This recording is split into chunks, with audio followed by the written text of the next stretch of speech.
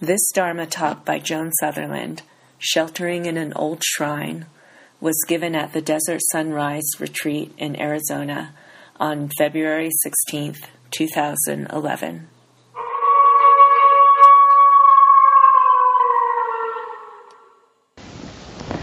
Good evening, Bodhisattvas. So I was thinking about talking about something which is a kind of explanation, the Zen idea of an explanation, which is kind of a joke. And what came to me was an old thing that James Thurber wrote, very, very brief, very wonderful. It's in one of his stories, and it is, "Shut up," he explained. And I thought, well, that's not bad for retreat. Shut up, she explained. And then this is another explanation. This is one of those strange and kind of beautiful and mysterious Zen explanations. In regard to something, one of the ancients, one of the old teachers said, "On the way to a service in the village, I ran into a wild storm of wind and rain and sheltered myself in an old shrine." And if "shut up," he explained, is a pretty good instruction for a retreat like this, this idea of being in the midst of life, on my way to the village to perform a service, on the way to the supermarket, as I was sitting at my desk at work, in the middle of the night, I ran into a wild storm of wind and rain. It happens in our lives all the time. And I sheltered myself in an old shrine. That seems like a pretty good description of a retreat. We shelter ourselves in an old shrine together. So what's the shrine? It's that we're doing something that people have been doing for thousands and maybe tens of thousands of years.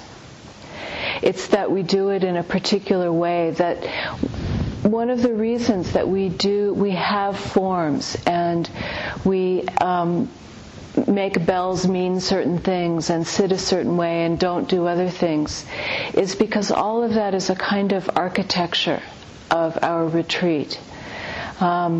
It's a way of building a field, building a building in which we can sit without having to think too much about anything at all.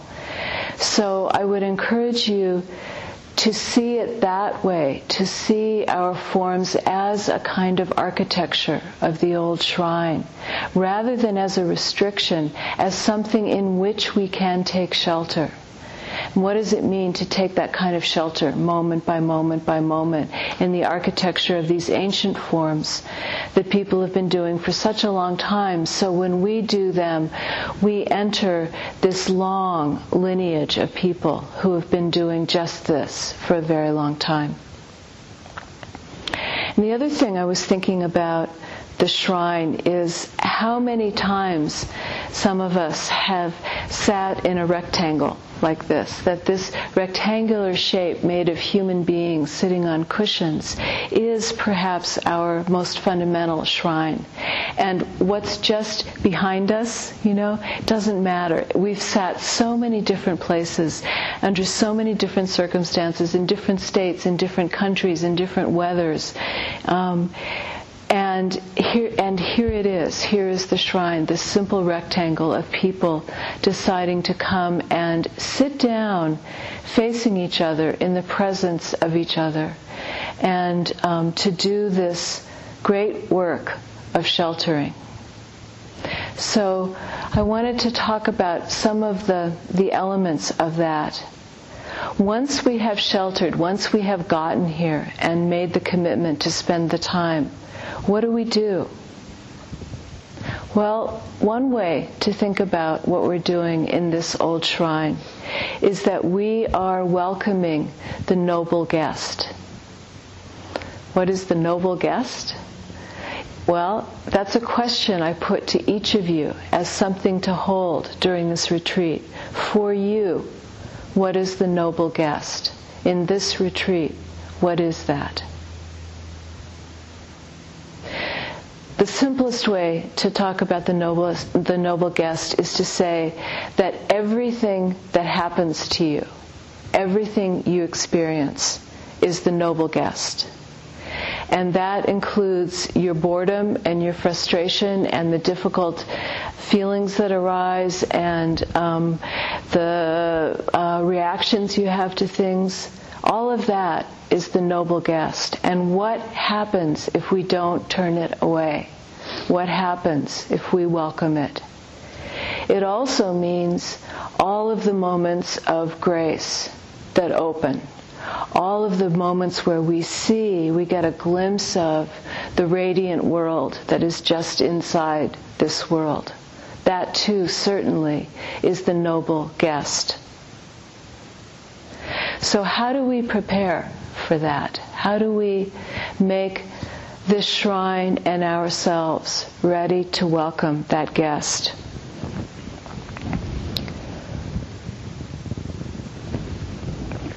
Tenny mentioned how we often talk about the fasting that happens in a retreat.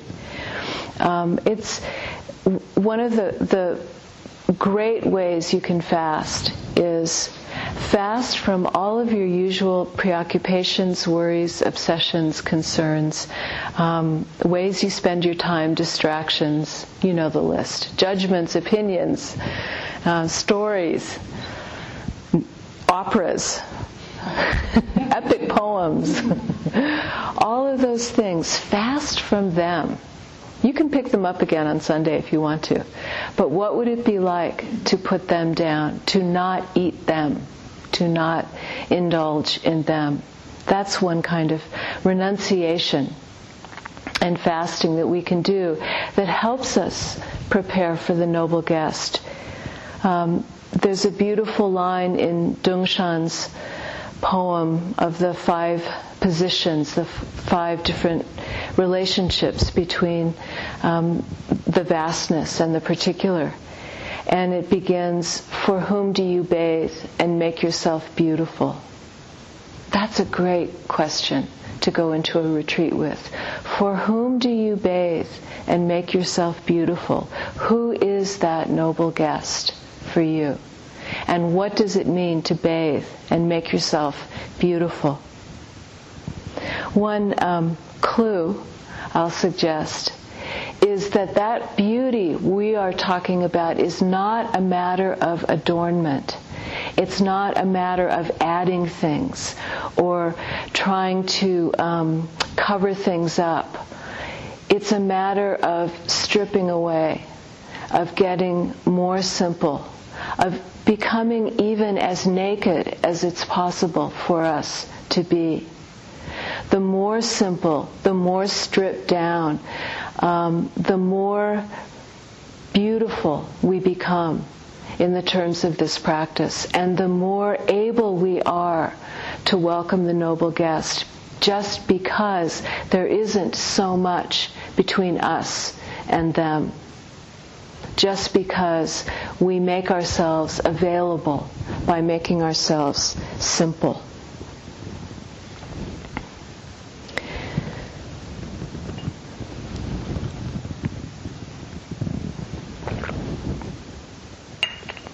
We spoke of the silence. You might think of the silence as a noble guest.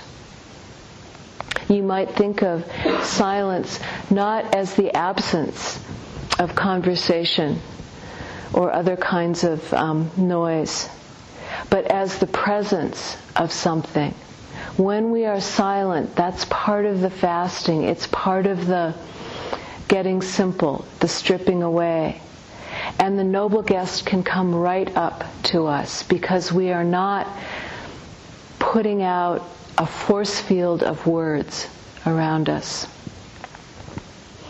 So the silence is the presence of that, the presence of the noble guest, who maybe we could think of also as the vastness itself, which is just waiting for us to stop long enough to come say hello. Just waiting for us to shut up, she explained. And whoosh, in it comes. to where it always was, but we just weren't noticing it. Another thing that the silence can do is cause us to realize that there is a deliberate fasting of the senses that happens in a retreat. We keep our eyes down. We lower the amount of visual information we're receiving. As we sit here, we don't have a bowl of M&Ms next to us. We restrict our sense of taste. We ask people not to smell good or smell in any way in particular, so that sense also is lowered. Everything is kind of dimmed. We don't touch things when we sit. And because we don't, just the feel of the cushion underneath us can become exquisite because touch is so rare. But in lowering the intensity of all of those things, there's one sense that we can't dim, and that is our hearing. Our ears are just there and they're just receiving, and that's going on. And there isn't anything we can or should do about that. One of the things that the fasting of the other senses does, and the silence does, is allow us to use our hearing as a kind of gateway to the vast world. It's interesting that Guan Yin, the Bodhisattva of compassion, is she who hears. That it is in the act of hearing and allowing oneself to take in what one hears that awakening leading to compassion comes. So that might be something you think about during this retreat, to lower the intensity of the other senses, to fast in the ways we're talking about, to allow the silence so that your hearing becomes that way in which you receive the noble guest. The tradition talks about 3 levels of hearing. The first is, not surprisingly, with the ear.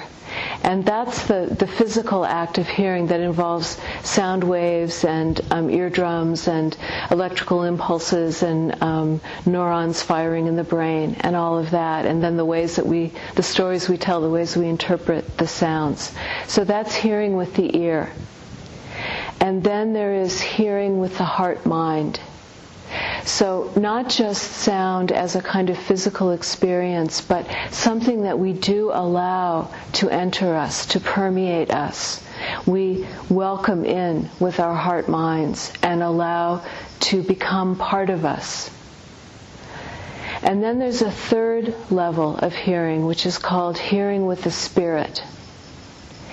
And as I understand that means as we get deeper into the retreat and things are a little bit off balance, which is part of the point. We're not on our usual balance, but things are, there's more potential. Things are more open. Then we might begin to hear without interpretation. Sound might exist just in and of itself, and we might hear it without being a hearer. There might just be hearing going on without an agent of that hearing or even a location of that hearing. So that sound without story, sound without label, sound purely itself, uninhibited by us, and hearing without a hearer, without a location, without an interpretive faculty, meet somehow and become one thing. What's that? What kind of welcome and joining with the noble guest could that be? It's just something to think about and to carry forward with you. There's a clue in that to another sense of the noble guest. The noble guest could be who you could be. The noble guest could be what Suzuki Shunryu called your inmost request is.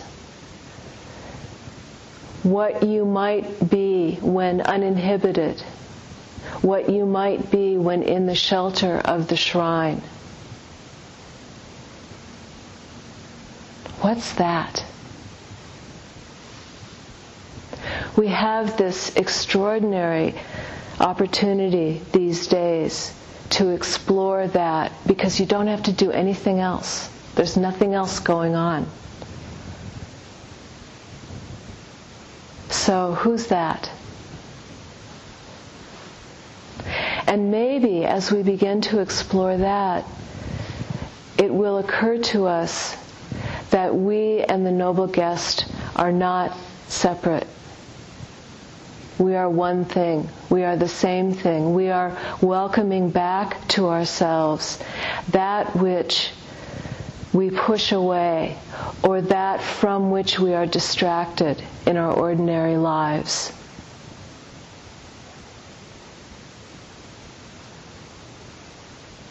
We are allowing ourselves to be completed in a retreat like this. How great is that?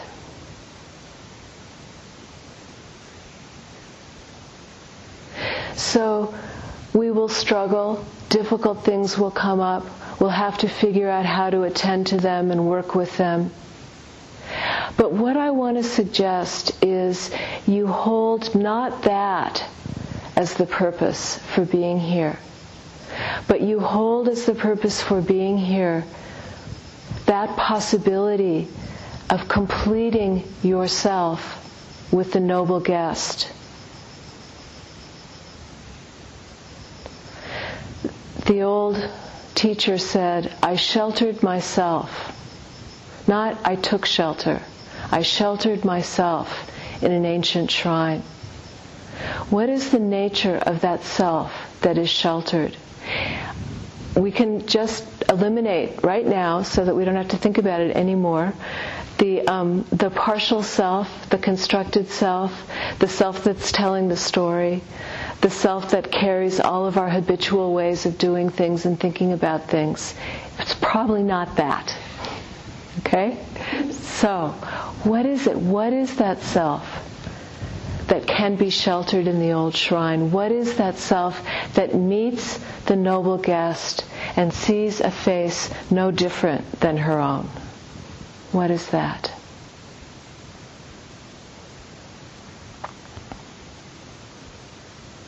So these are my invitations to you for these days. Do some fasting. Do some listening. Do some exploration of what that completed self might be. Don't spend your time doing all the stuff you can do any other time. Do something different. Do something beautiful.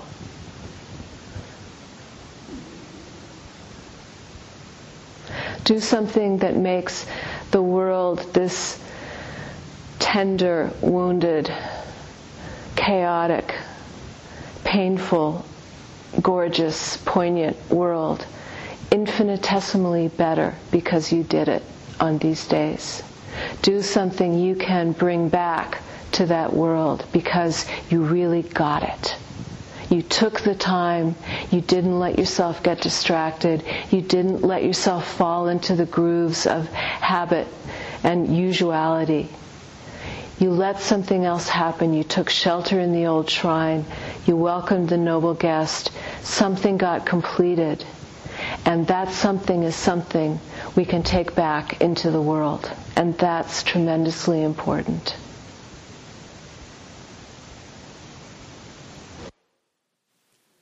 These talks are made available through your donations to Cloud Dragon, the Joan Sutherland Dharma Works. To learn more about her teachings and to make a tax-deductible contribution, please visit our donate page at joansutherlanddharmaworks.org.